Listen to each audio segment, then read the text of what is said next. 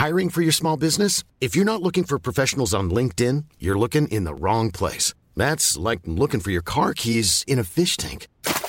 LinkedIn helps you hire professionals you can't find anywhere else, even those who aren't actively searching for a new job but might be open to the perfect role. In a given month, over 70% of LinkedIn users don't even visit other leading job sites. So start looking in the right place. With LinkedIn, you can hire professionals like a professional. Post your free job on linkedin.com/people today. There's never been a faster or easier way to start your weight loss journey than with PlushCare. PlushCare accepts most insurance plans and gives you online access to board-certified physicians who can prescribe FDA-approved weight loss medications like Wegovy and Zepbound for those who qualify. Take charge of your health and speak with a board-certified physician about a weight loss plan that's right for you. Get started today at plushcare.com/weight loss. That's plushcare.com/weight loss. plushcare.com/weight loss.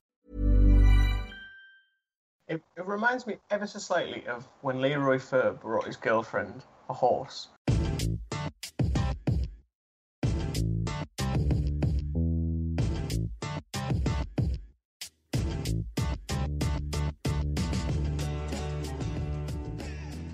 Welcome back, ladies and gentlemen, to the Front Three podcast. Adam Bolt here alongside Nico Morales drinking a beautiful coffee. It looks lovely. It is a beautiful coffee. It's a Nicaraguan, and it tastes of blackberry, a little bit winey, and some currant.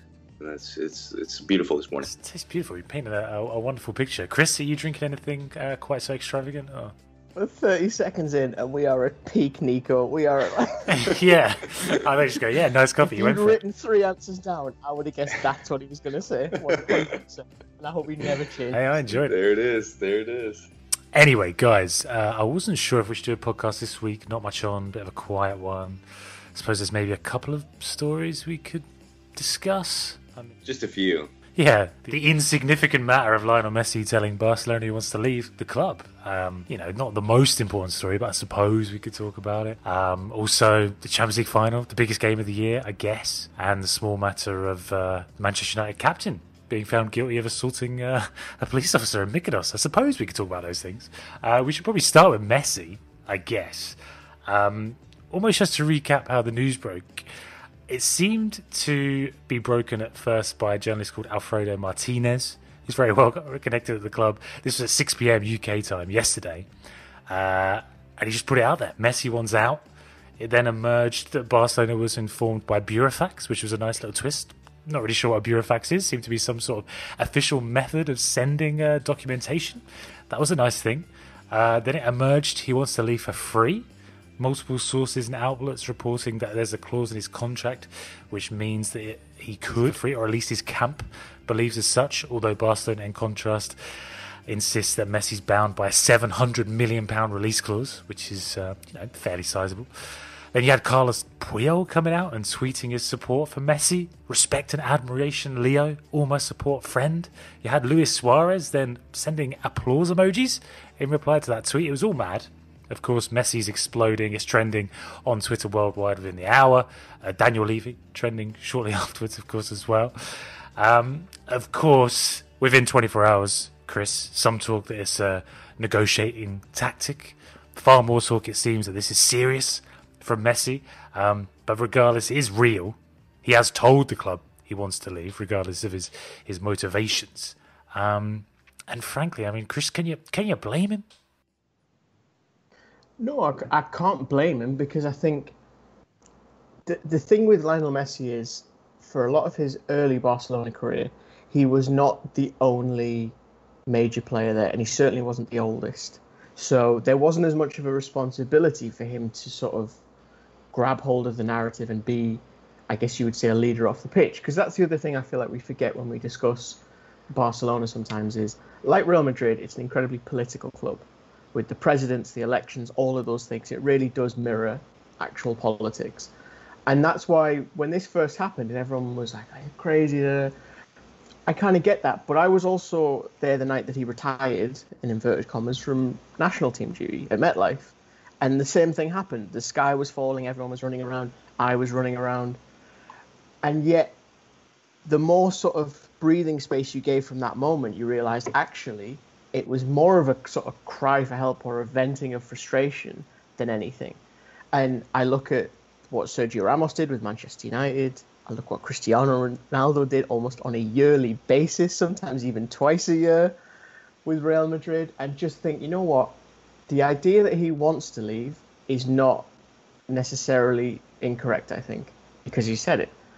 Whether he actually comes to leave with the financial requirements that he has with everything else, that to me is a different thing altogether. And for that reason alone, it would not shock me if he has used this as his one sort of push to get the changes structurally at the top of the club that he thinks are required to fix this situation, because he's clearly realised, I think, when it comes to his career with Barcelona, at least in the Champions League, let's say, it hasn't been the best use of his peak years. It really hasn't. It's been a while, for Messi at least, since he won the Champions League.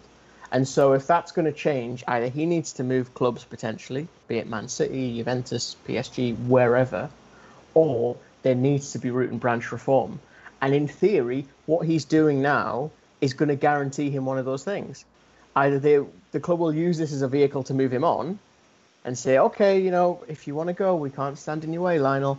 Or he's going to drop his wage demands, and some club, because he has this free clause that they're now arguing over, is going to pick him up, and he's going to get that opportunity at a Champions League that he's so desperate for. If he does want to win that Champions League, Nico, surely he has to leave, because even if this is some elaborate power play and he forces out Josep Bartomeu, there's not going to be the changes made in the next 2 to 3 years, which would need to be substantial, in order to get Messi and this team to a place where they can compete with the likes of Bayern Munich. He surely needs to leave if he does want to realise that ambition. Yeah, I mean, I think it's an interesting question because it's essentially sort of an impossible situation. I think we can engage with this kind of question at a media level, in the sense that we talk about these clubs and we talk about their specific narratives and the volatility of their situation.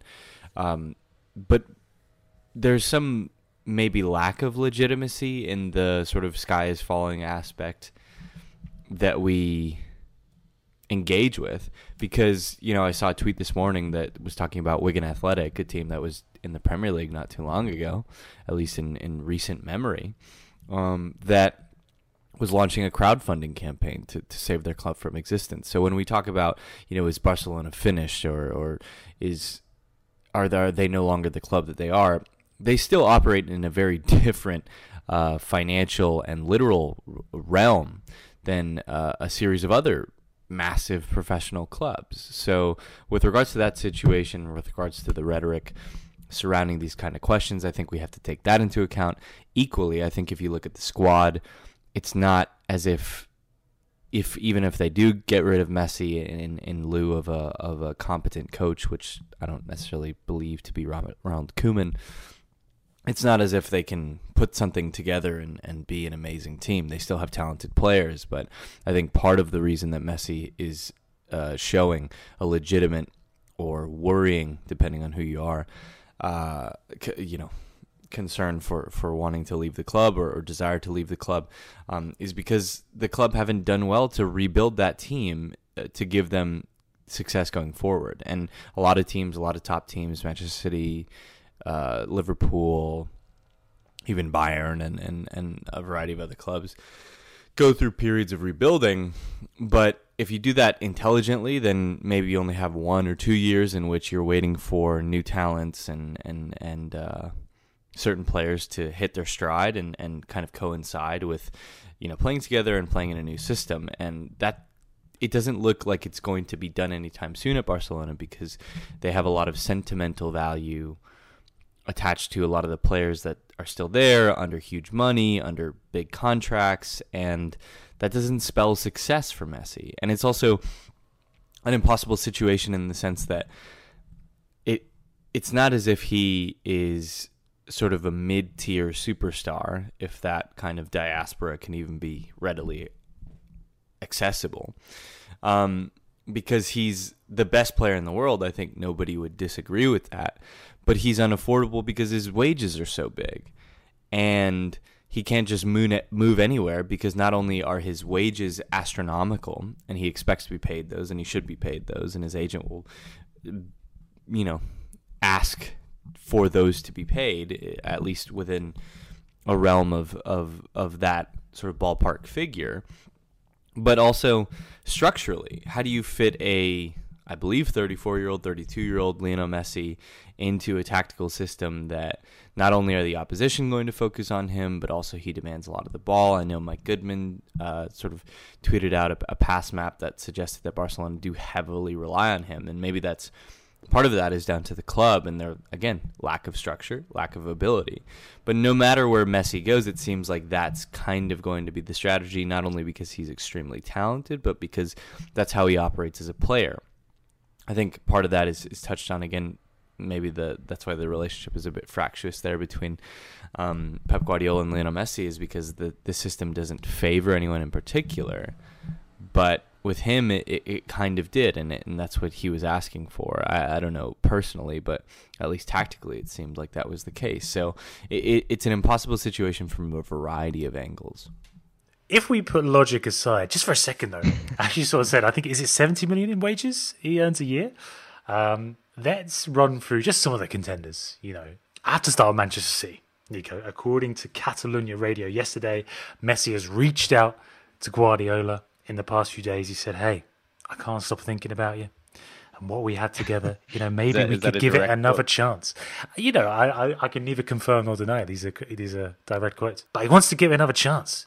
Some reporting, as you sort of alluded to there, the relationship between the two, Guardiola and Messi, may be a little bit fractured.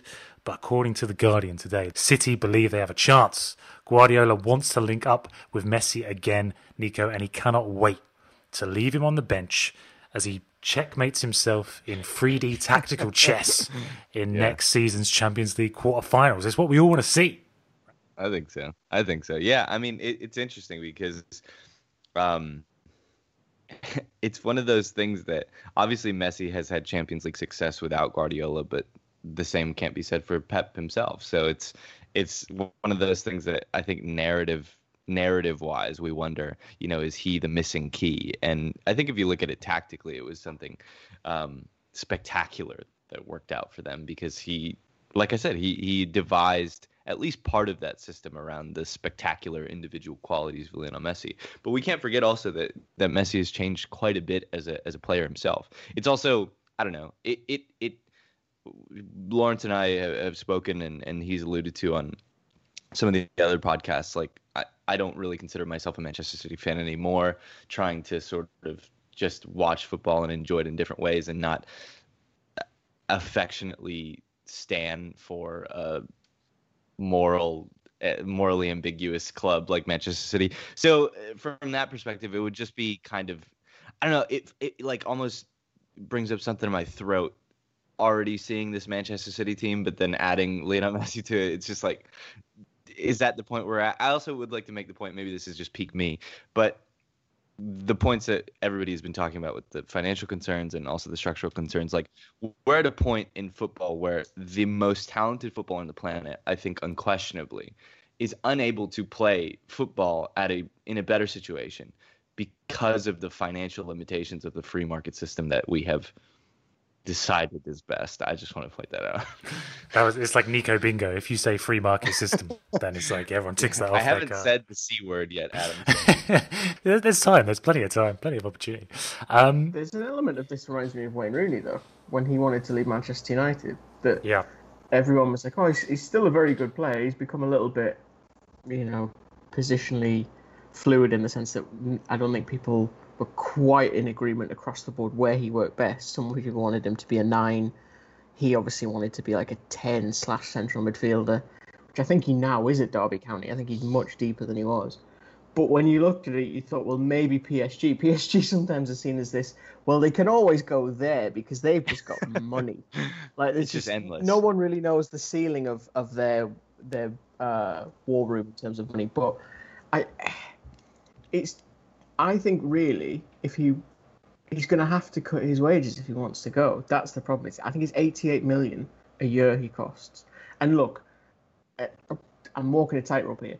Some of that is offset by the money he brings in himself by by marketing, benefits and ancillary benefits that maybe we don't see, but not to the point where it's covered. I can promise you that. It takes a bit of a off the top of it, but I can't see a world where he doesn't drop his wages if he wants to leave. And that's, I mean, at this point, he doesn't need the money, realistically. It's a little bit more, and he could retire tomorrow and cash checks for the rest of his life sponsoring products. I think there's also a point worth mentioning within that conversation. Like when PSG went for Neymar, and I think Adam and I were having this conversation pre-podcast today. There's a marketability element that a club engages with every star, and we hear these points talked about in contract negotiations about image rights and all these things. So that's an aspect of this too. And while I think I would be ignorant to say that a club couldn't increase marketability or that aspect of themselves by signing the world's greatest player, he isn't really a marketable asset in as much as a Ronaldo, as much as a Neymar, as much as Mbappe, or even some of the lower tier stars, because he doesn't really seem all that interested in doing that kind of thing, and he's not outspoken in that sense. So, I mean, is there an aspect of that enters this conversation? I wonder if a move like this does transform him in that respect, though, and seeing him in a new context, a new environment, and new opportunities. I do think that's something that could enter into the conversation. I don't think, when you mention PSG, I don't think anyone wants to see him in Liga. I think everyone probably wants to see Messi, Neymar, Mbappe as the ultimate front three, especially me. I mean, the SEO traffic would really help the podcast no end, so that'd be a good move. But it feels like, Man City, PSG may be the most realistic in terms of the finances. I mean, I've seen Serie A mentioned, Chris. I mean, Inter, they haven't won a trophy since 2011, but given their owners, there's a talk of them having the finances to do it, the ambition, the scope. And then we'd get to see Messi v Ronaldo ignited once again in Italy. Even talk of Juventus, Messi and Ronaldo. They just need to find a magic money tree in Turin maybe, and they could make that happen, Chris. Yeah, I feel like there's a transfer expert on Twitter who could probably tell us if this one's happening. But no, I think David Ornstein. Yeah, that's the thing. I've seen MLS mooted as well. I think that if that's ever going to happen, it will be later in his career. I know I think Miguel Delaney even did something that said that Inter Miami have spoken to him and Suarez. They obviously need a big name to come in and sort of be the flagship or the torchbearer for that team as they emerge into MLS. But to me, what of the proposals I've looked at, and when I say looked at, I mean sort of read on social media and what have you, the Man City one feels like the most believable in the sense that I think they talked about, or it was speculated that it would be something like, oh, why not give him a 3-year deal? He spends like a year or two at City and then he goes to NYCFC. Now, that was someone just spitballing an idea, but that to me feels pretty believable in terms of that transition for it lets him go there. And then in theory, I would assume he'd spend a year or two at NYCFC and then go on to Newell's because I think that's where he wants to finish his career. So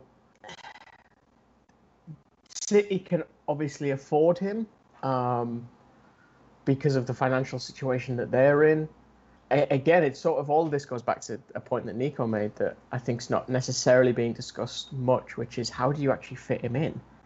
Because Barca have sort of tried to do that of late. I mean, granted, not all of the supporting pieces have been perfect or as good as they could have been, but you kind of have to accept that he's probably not going to want to do a lot off the ball defensively. So then they try and build a 4-4-2 where, he just needs to be in a position rather than actively engaging. That didn't really work. You then put him as a false 9 who, again, is not going to really put any kind of pressure on, but's going to want a lot of the ball. And look... You're saying as alluring as this transfer could be to sign the best player in the world, Chris, the GOAT, it could be a problem at this new club, just as he's become a problem at Barcelona. What's funny about that is that, when this was breaking, I thought about, because it was kind of happening at the same time in the Champions League final. I was like, who's the best coach at implementing a competent tactical system, but still accommodating for a complete ball hog superstar? Thomas Tuchel. He's built a PSG system that is competent at recycling the ball and like maintains all the, proponents of this modern possession system. But he's also done it with Neymar that, pressures sure and has like, he's not as defensively inept as everybody makes him out to be, but it's still a system that's centered around his relative positional fluidity. So in that sense, it's even still a little bit more impossible because I think we talk about, he can always go to PSG, but can he, I think part of this is almost like a boardroom of oil CEOs, not literally, but, if he goes to Manchester City, another top European club will be like, well, they need to be investigated again. Or if he goes to PSG, that, they'll just kind of call the dogs on whoever ends up getting him if it's this financial superpower. And, they probably don't want to incur that kind of legal attention again. So it's so much of this has more to do with Lionel Messi in and of himself that it's like there's so many moving pieces. Also, does the Premier League for years as a marketable package had to listen to, okay, well, it might be the most competitive league in the world, but the best players in the world are in La Liga and Messi and Ronaldo and a few other guys.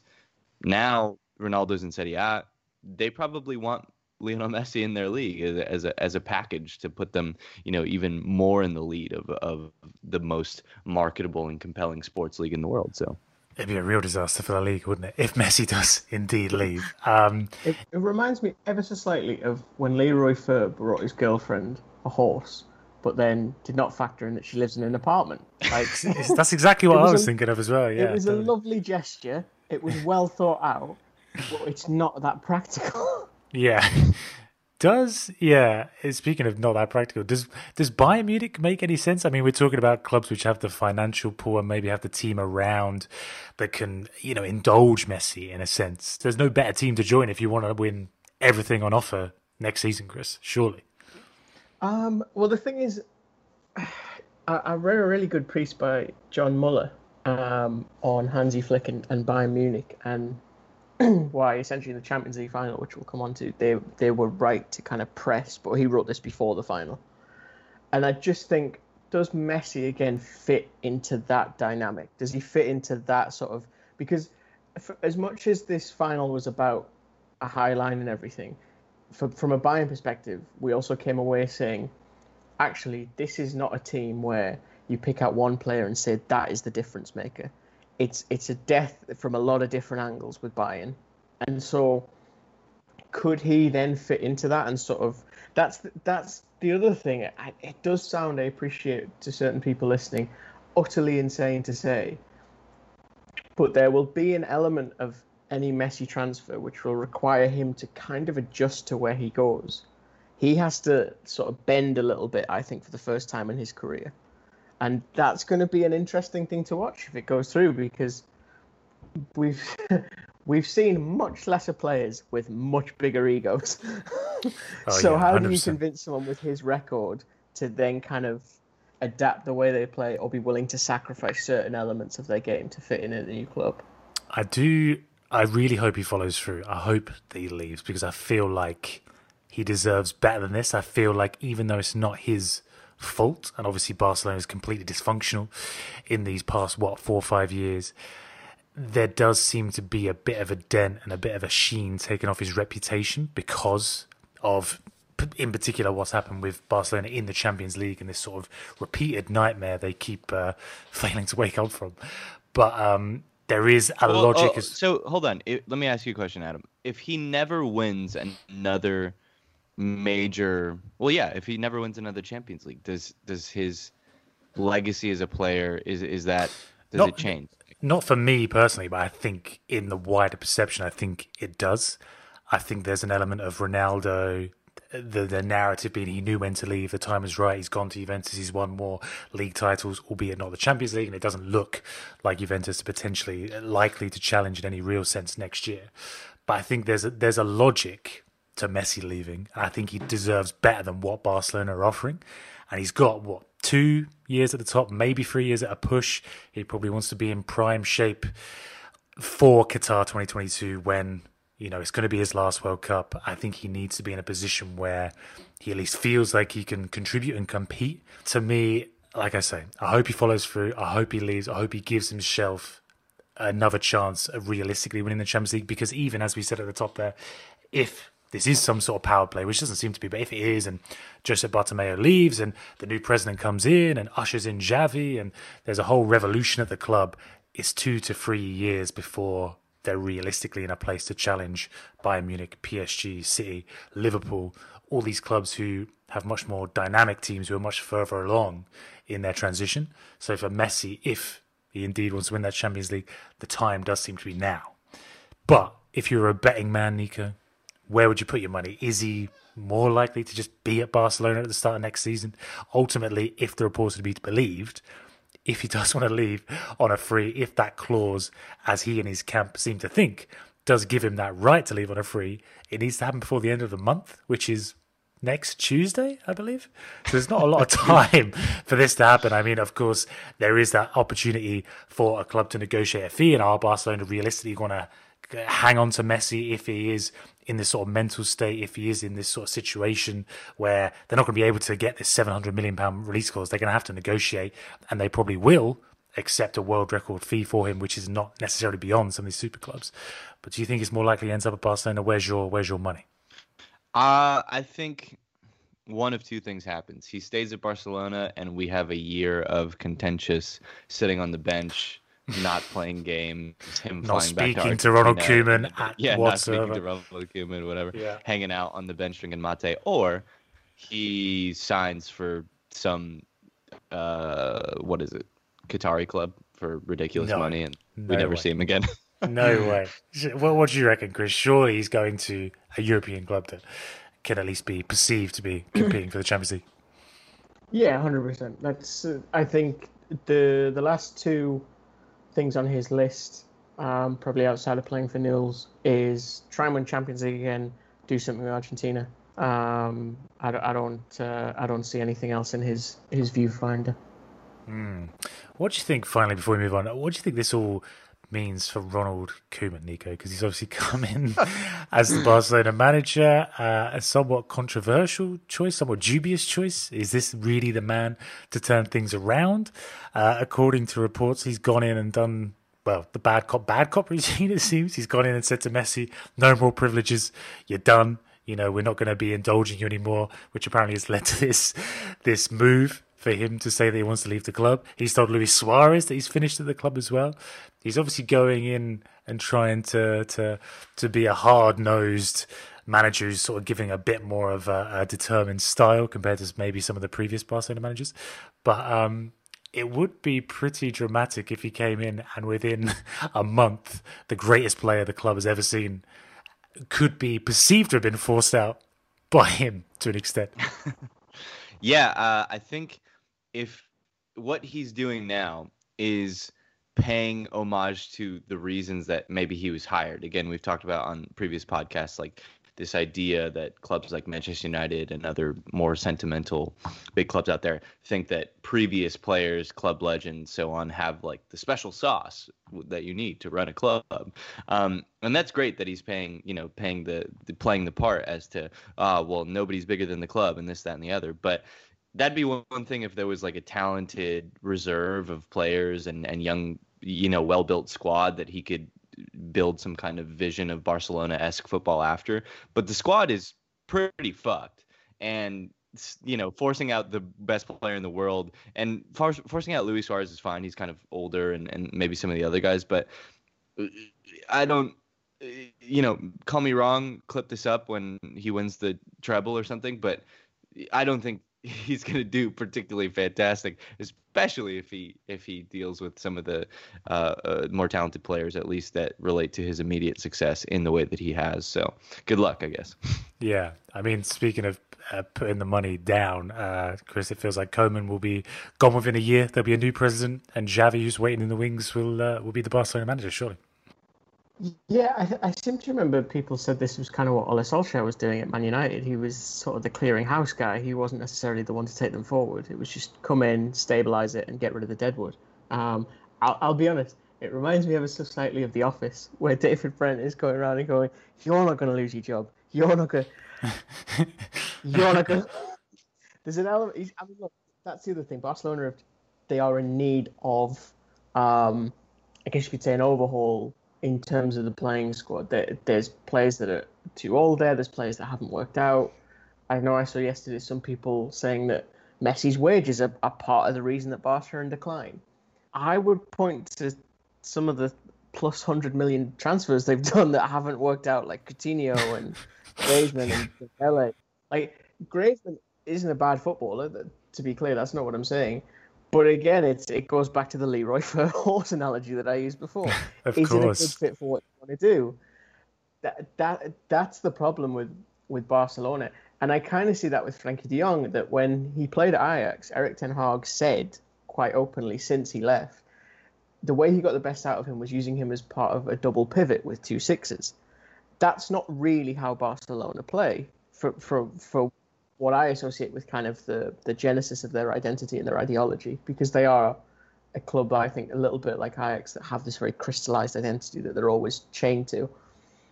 So either you change or you have to work and really try and change him, which seems like a really needless task for a player you spent that much money on. You would think when you buy someone like that, you would want to do it because he fits what you want to do. So I don't know, it just feels like a lot of different ideas all going into the same pot and then different people pulling them out. Like, it just doesn't make sense to me.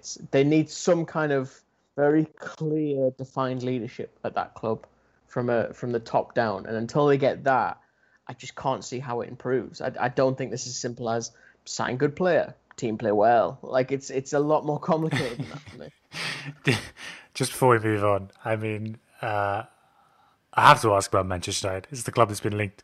Do they sign good player Messi and it all works out? Nico, is the allure of working with Ole Gunnar Solskjaer just too strong? Hold on. Imagine Dave. Just imagine David O'Brien. He would lose his head. I want to take the listeners to a place. Close your eyes.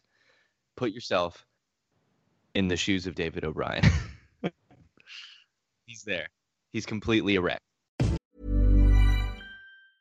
Hiring for your small business? If you're not looking for professionals on LinkedIn, you're looking in the wrong place. That's like looking for your car keys in a fish tank. LinkedIn helps you hire professionals you can't find anywhere else, even those who aren't actively searching for a new job but might be open to the perfect role. In a given month, over 70% of LinkedIn users don't even visit other leading job sites. So start looking in the right place. With LinkedIn, you can hire professionals like a professional. Post your free job on linkedin.com/people today. Hey there, it's Michelle Norris. I'm host of a podcast called Your Mama's Kitchen. When I travel, I'm usually looking for a way to find a taste of home when I'm not at home. And one of the things I love to do when I am at home is entertain. And Airbnb allows me to do that. When I was in California recently, I rented a house that had a great kitchen. And when we were sitting around the table, we're all thinking, we're in someone else's house. Someone could be in all of our homes as well. If you have a home, but you're not always at home, you have an Airbnb. Your home might be worth more than you think. Find out how much at airbnb.com/host.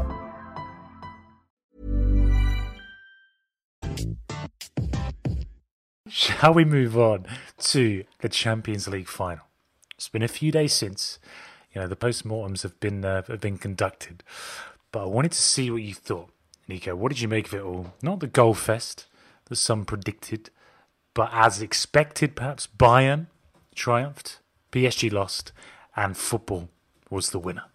I think it's interesting that you say as expected for Bayern, because I looked at the betting odds before the game, and Bayern were the slight favorites, which I thought was a little bit weird because I was encouraged by the way PSG had played and their flexibility. Sort of, again, I think a few years ago when Klopp was still sort of in the infancy of his project at Liverpool, I thought, that's a perfect team to go and do well in the Champions League because of their transitional style. And we've seen Pep Guardiola's teams not do so well. And, just generally with the landscape of modern football, teams that like possession and do some of those possession-based ideals just tend to fail. And because of the transitional nature of the higher level game, and so yeah, I was really encouraged by the way that PSG had played in some of the earlier rounds, and Bayern, as good as they are, I didn't think they were as good at maintaining the ball. But that being said,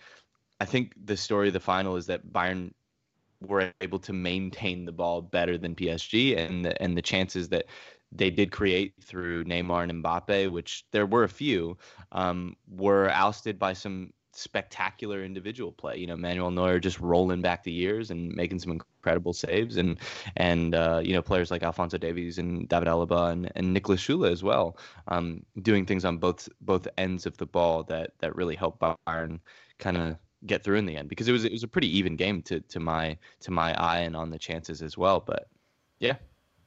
Yeah, plenty of chances for both sides, Chris. I mean, you kind of alluded to it there or earlier. You know, Hansi Flick getting this right in terms of sticking with his game plan, and obviously what's been working for so long for Bayern. There was that suggestion that maybe he'd adapt or maybe he'd change things up based on the sort of the counter-attacking potency of PSG. He didn't do that in the end.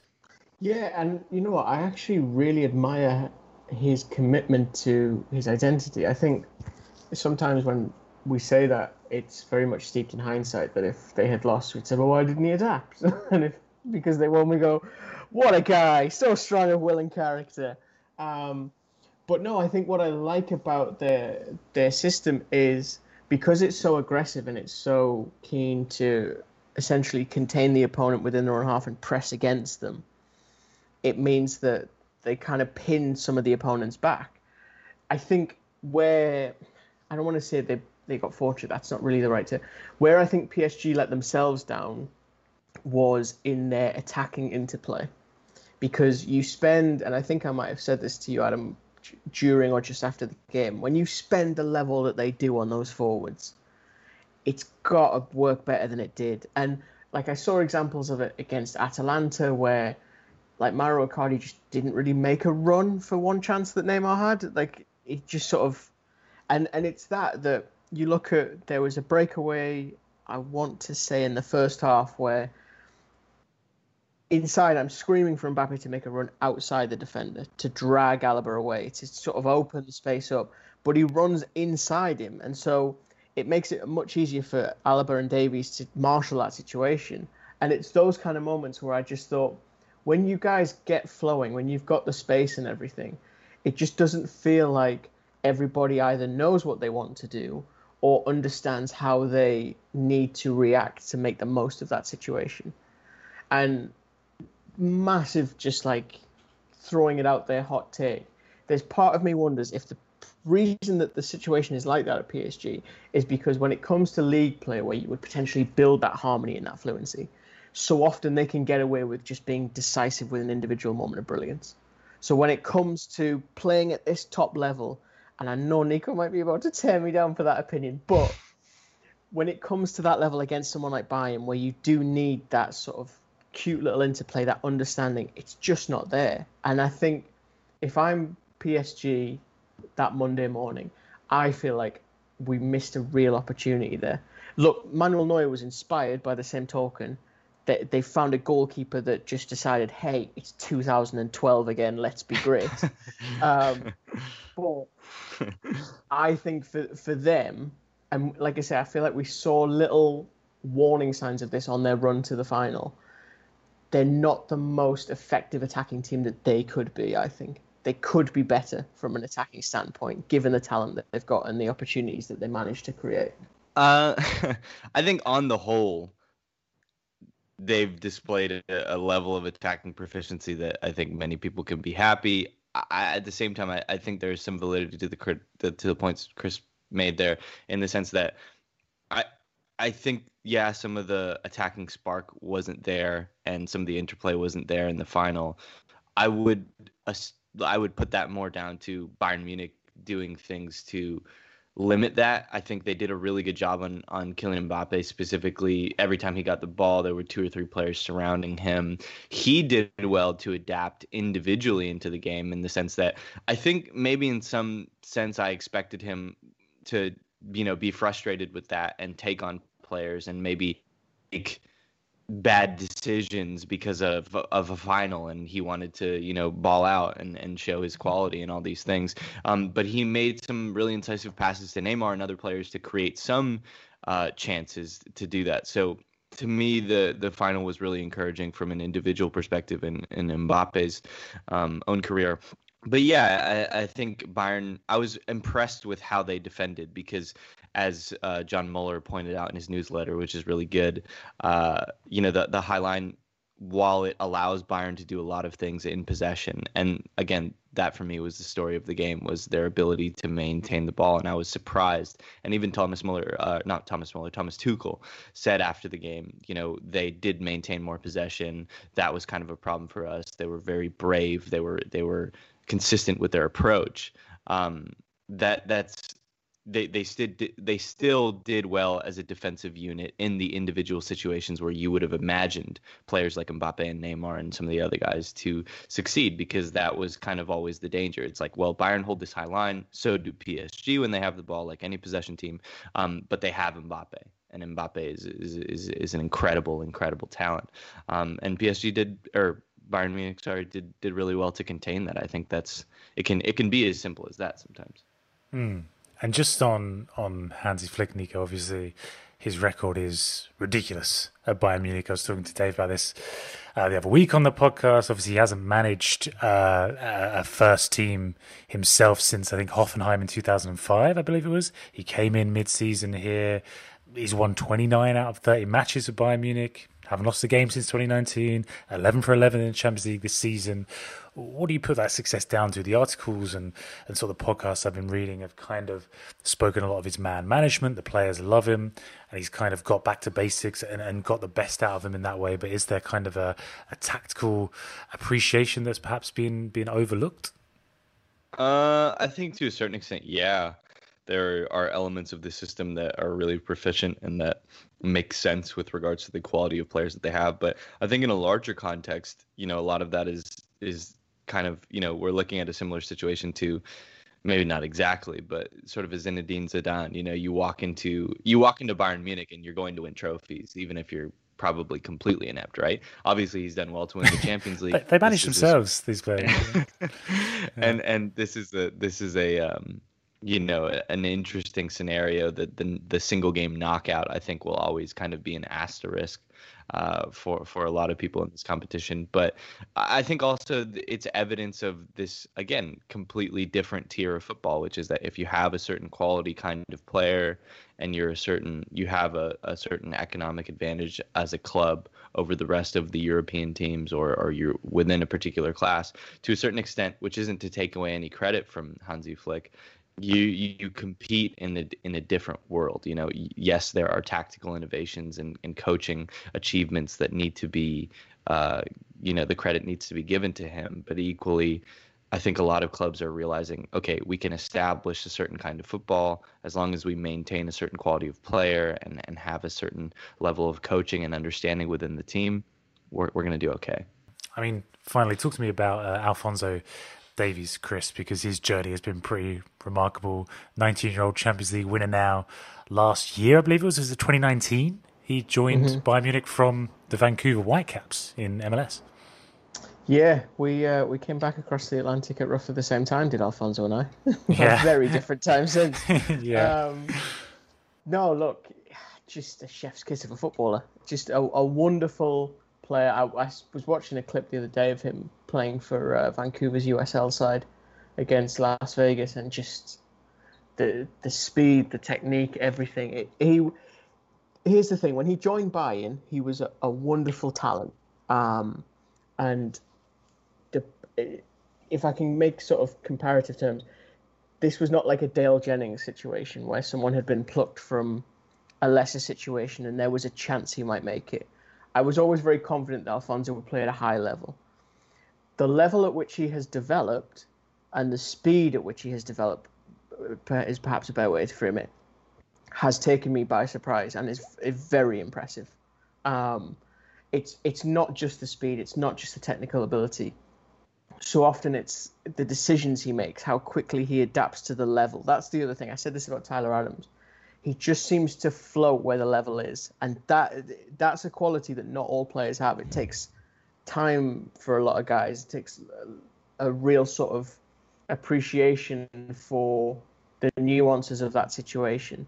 And to be honest, I have to give credit to Giles Barnes, who played with him at Vancouver, because he was adamant from minute one. Like, you haven't even seen half of what this kid can do. Like, go back to, I think it was like maybe 2018, 2017. And there's a tweet exchange between me and Giles where he says, like, you haven't even seen the half of what this boy can do. Trust me, he's special. And he tried to get him to the Premier League, but there was no biters, which I think is probably now something that they all regret. I mean, I think there was a story just last week that said Hristo Stojkovic had said, "Oh no, we won't sign him. He's Canadian." By the same token, if you're thinking this is the start of a gold rush and there are more Alphonso Davies, I have some bad news. There's just not. There are some. Can I ask Chris? Did he play the same position at Vancouver? No, so he was a winger at Vancouver, Okay. Predominantly, and I mean, I didn't like the insinuation that he had to become a fullback in Europe to succeed. I thought he was good enough to become a winger. But I have to give credit to Bayern as well, because the move to left back has been tremendous for him. It's unlocked, I think, a different type of player. God knows what Canada are going to do with him, because you can see already they just want to put him centrally with Jonathan David and try and just build the side around that. But yeah, I think from an American perspective, everyone is kind of keen to now like hold him up as some example of look what can be done. But I have to be honest and say, like, I just think this was such a perfect storm of a situation that it's going to be super difficult to recreate that level of player anytime soon. There are players that I think could go there. Diego Rossi, I think, will go to a decent level in Europe, is one that springs to mind instantly. I think Paxton Pomacle's another one. But for Alphonso Davies, just to focus back on him, his development has been fantastic. And he's the second Canadian to win the Champions League now after Owen Hargreaves, which, let me tell you, a lot of Canadians don't really want to acknowledge. But I think the future is so incredibly bright for that young man, just because of A, how wonderful a human being he is by all accounts, but B, just how seamlessly he has fitted into this team. I think we're looking at someone that will become the best left back in Europe at some point. You could even argue he's there now. You could form that argument and not look like a total idiot, I think. Obviously, Alphonso Davies is getting all the love, as is Manuel Neuer, as you mentioned, Nico, Robert Lewandowski as well. It seems from Instagram he was the player who got to go to bed with the Champions League trophy as well. Yeah. I always wonder how they get those photos. Like, what does the player say? Like, is he actually like to their wife, like, you know what, like, it's me and the trophy tonight, like, you can go on the sofa. But the other player, I feel... We'll do a few. Yeah. But the other player, I feel like maybe this is kind of a perennial problem with him, but Thomas Müller. I know there's kind of some think pieces now that are kind of giving him the credit he deserves, but it doesn't feel like, in the wider sense, he's a player who does get the spotlight. He's not as loved. He's not as sexy, as it were. He's not as exciting. You know, he doesn't have the muscles of Goretzka, who I saw was getting some heat on Twitter. But he's not the most exciting player. He doesn't get the assists necessary. He doesn't get the goals these days. He doesn't get the take-ons per game, as Dave, I'm sure, is looking at. But an incredibly successful footballer, ever present at Bayern Munich over the last 20 years. Won the World Cup as well with Germany. Let's not forget the Golden Boot at the World Cup. Is this a player who's kind of underrated, Nico, or do you think he just does his job so effectively and maybe is overlooked a little bit, but people can appreciate the genius, the importance of a player like Thomas Müller? I think it's an interesting conversation because he obviously has had differing periods of success at Bayern Munich.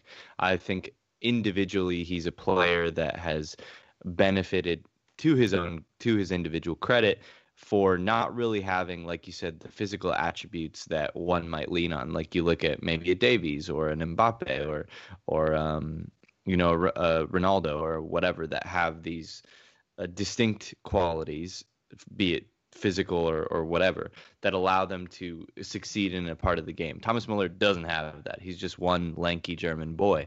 But he has found a way to ingratiate himself in modern football, in a modern attacking system, where, a lot of the analysis that has been done has talked about his ability to find space. And I think that's what he does really well, is that since he's sort of this amorphous player, he doesn't have the incredible pass making ability of a number 10, or the maybe the distributive intelligence or tough tackling of a number 6, but he finds space. And that's really, it's something that, that's sort of a pie in the sky, hard to pin down idea, but it is important in a system that, again, Bayern maintain the ball. They have the majority of it. They create space in this final third. And when you can be fluid and intelligent in finding space, especially in the box, in a system like that, you can really make yourself stand out. And he's done that. He did that under Jupp Heynckes. He did that really well under Pep Guardiola, and he's doing that again. That's what I wanted. A bit of love for Thomas Müller. Thank you. That was perfect. Before we finish up, we do have to talk about Harry Maguire and the unsavoury incident the Manchester United captain has found himself in Mykonos. Kind of a little bit difficult to talk about, a little uncomfortable to talk about. There's a lot of details that are coming out. I feel like we don't know the full story, and there's lots of kind of conflicting reports of dubious legitimacy, perhaps. But what we do know is that he has been convicted of assaulting a police officer, swearing, resisting arrest, and attempted bribery on the Greek island of Mykonos. He denied all the charges, immediately stated he will appeal the conviction, which has been supported by Manchester United. He's not going to be stripped of the captaincy in the short term, despite the fact he's been dropped from the England squad after the fact of this conviction. He was handed a prison sentence of 21 months and 10 days, but suspended because it is a first offence and the charges were misdemeanours. So, as I say, Nico, it's kind of an interesting situation. The coverage in particular has been very interesting with regards to Maguire. As I say, all a bit of an unsavoury situation. Yeah, and we were trying to discuss how we would approach this pre-podcast, because I think it's important how we talk about these issues. And I sort of mentioned to you, obviously I'm not from England, but I have noticed that there is sort of this culture of, because Europe is so close, and there's a culture of, visiting other places and going abroad and doing these things. But there is also seems to be sort of a male, hyper-masculine culture of going to places in Europe, kind of lads on tour element, and Brits abroad. Brits abroad, and announcing yourself and maybe acting in a way that you wouldn't at your own house or in your own country, and doing those things. So I wanted to ask you guys and kind of present the open question as to, like, is that a fundamental element of British culture? And because I think this conversation is nuanced, right? Like there's an element of this where, a lot of the abuse, there's a lot of abuse coming from Manchester United fans in the sense that say, he's our captain, he shouldn't be acting like this, he's a representative of our club. And to that extent, maybe they have some valid concerns there, but equally, like, players are people, they're not your property, and they can go on holiday and do things. But also, the things that he did were wrong, and he should, not pay the fine, but pay the same element of justice that anybody would be subject to. But also, another element of this conversation is the media coverage around this hasn't really been that severe. It's almost like a shock. Oh, how can this happen? Or this is funny, or whatever. How would we react if this was a black player, I think, or a player of color, or whatever the case is? I think we also have to talk about that. So there's many elements of this, and I know I've raised a lot of questions in that, but the floor is yours. I think the race one is a really pertinent question, because I think, the most obvious comparison is Raheem Sterling. And I think if it was Raheem Sterling, the coverage, as you kind of alluded to, would be very different, and there wouldn't be this talk of model professional or Harry Maguire, etc., as there has been. I think it is complicated by, I think when the news first broke, there was that aspect of Brits abroad, and okay, it's a classic footballer getting himself into this situation where he's embarrassed himself, there's drink, there's violence involved, and there was kind of almost, here we go again, we've seen this before. At the same time, it's interesting to see how the story and the situation has developed. And as more details are revealed, I don't think they necessarily excuse Maguire and his behaviour, but there does seem to be more details that are coming out that kind of illuminate the situation and perhaps explain as to what happened and why. I think it's interesting that Maguire has essentially refused to apologise. The fact he's appealing, the fact that the club are backing him and he seems quite intent on doing that, I think there are going to be more details revealed and there is going to be more of a spotlight thrown on what happened and how it happened. But I don't know how you feel, Chris. I feel almost like I can't comment because I don't know the full extent of the situation. Yeah, I think. Look, I've read stories criticising players buying their mother a house. I think getting in a fight in Greece is considerably worse than buying your mother a house, regardless of whether he started or not. I think you're right, though. I think that's the problem, is that, to be brutally honest, and maybe this is the consequence of me being engaged to a lawyer, but we don't know the facts on this one. We just don't. Funny, just before we came on, I just read there that his brother has said that no one was interviewed by the police. So there's clearly a lot of very contrasting accounts of what has happened or what happened at the time and then what has since happened to Maguire. Some pretty strong allegations as well, and it looks like, at least initially, it's cost him his England place. I just think if there's anything I can say, it's that for footballers on a night out, as much as we envy the position they're in financially and everything, they do live such a fragile existence when they go out, because everybody really wants their attention most of the time. It's very rare you can find somewhere in this world where someone doesn't want their attention. And I think a little bit like a moth to a flame, even if they don't intentionally bring this on themselves, it does seem as if a lot get drawn into these kind of situations. And for that, I don't envy them, because it seems like you can never really turn off.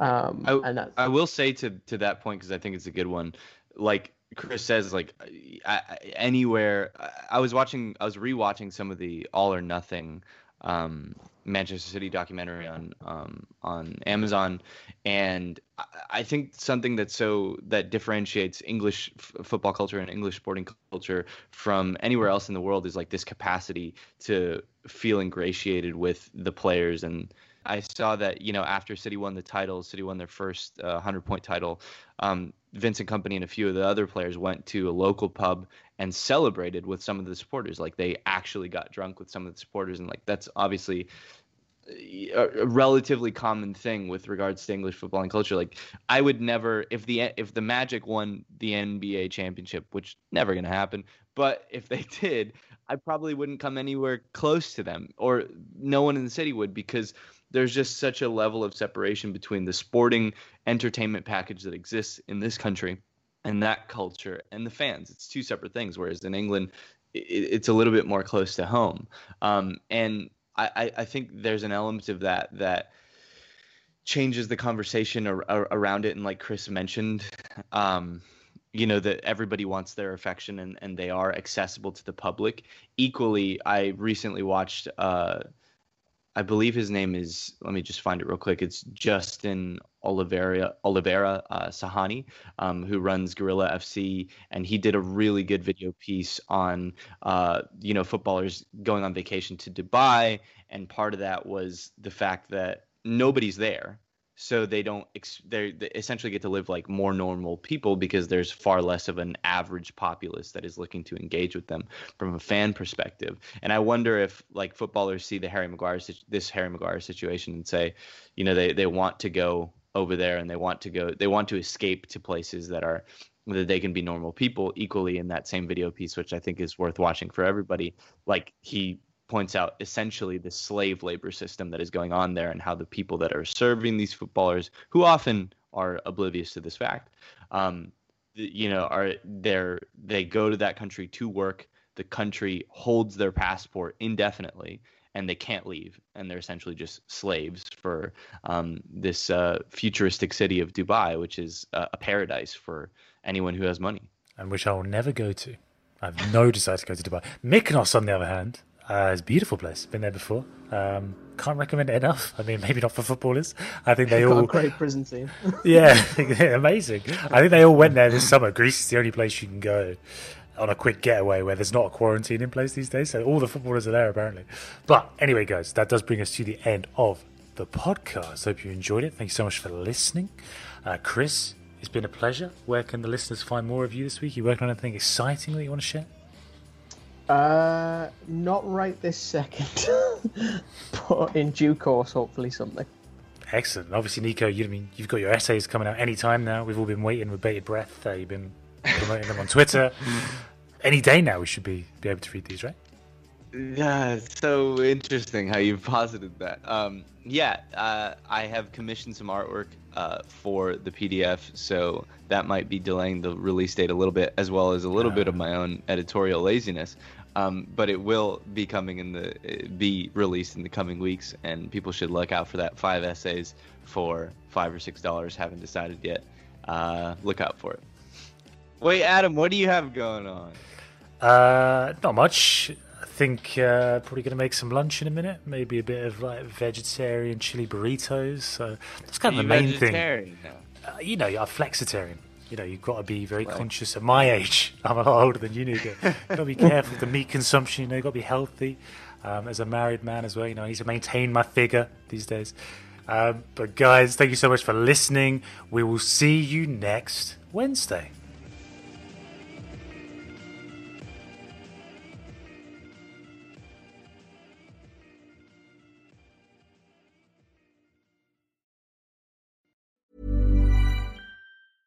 Cool fact, a crocodile can't stick out its tongue. Also, you can get health insurance for a month or just under a year in some states. United Healthcare short-term insurance plans, underwritten by Golden Rule Insurance Company, offer flexible, budget-friendly coverage for you. Learn more at uh1.com. Mom deserves the best, and there's no better place to shop for Mother's Day than Whole Foods Market. They're your destination for unbeatable savings, from premium gifts to show-stopping flowers and irresistible desserts. Start by saving 33% with Prime on all body care and candles. Then get a 15-stem bunch of tulips for just $9.99 each with Prime. Round out Mom's menu with festive rosé, irresistible berry chantilly cake, and more special treats. Come celebrate Mother's Day at Whole Foods Market.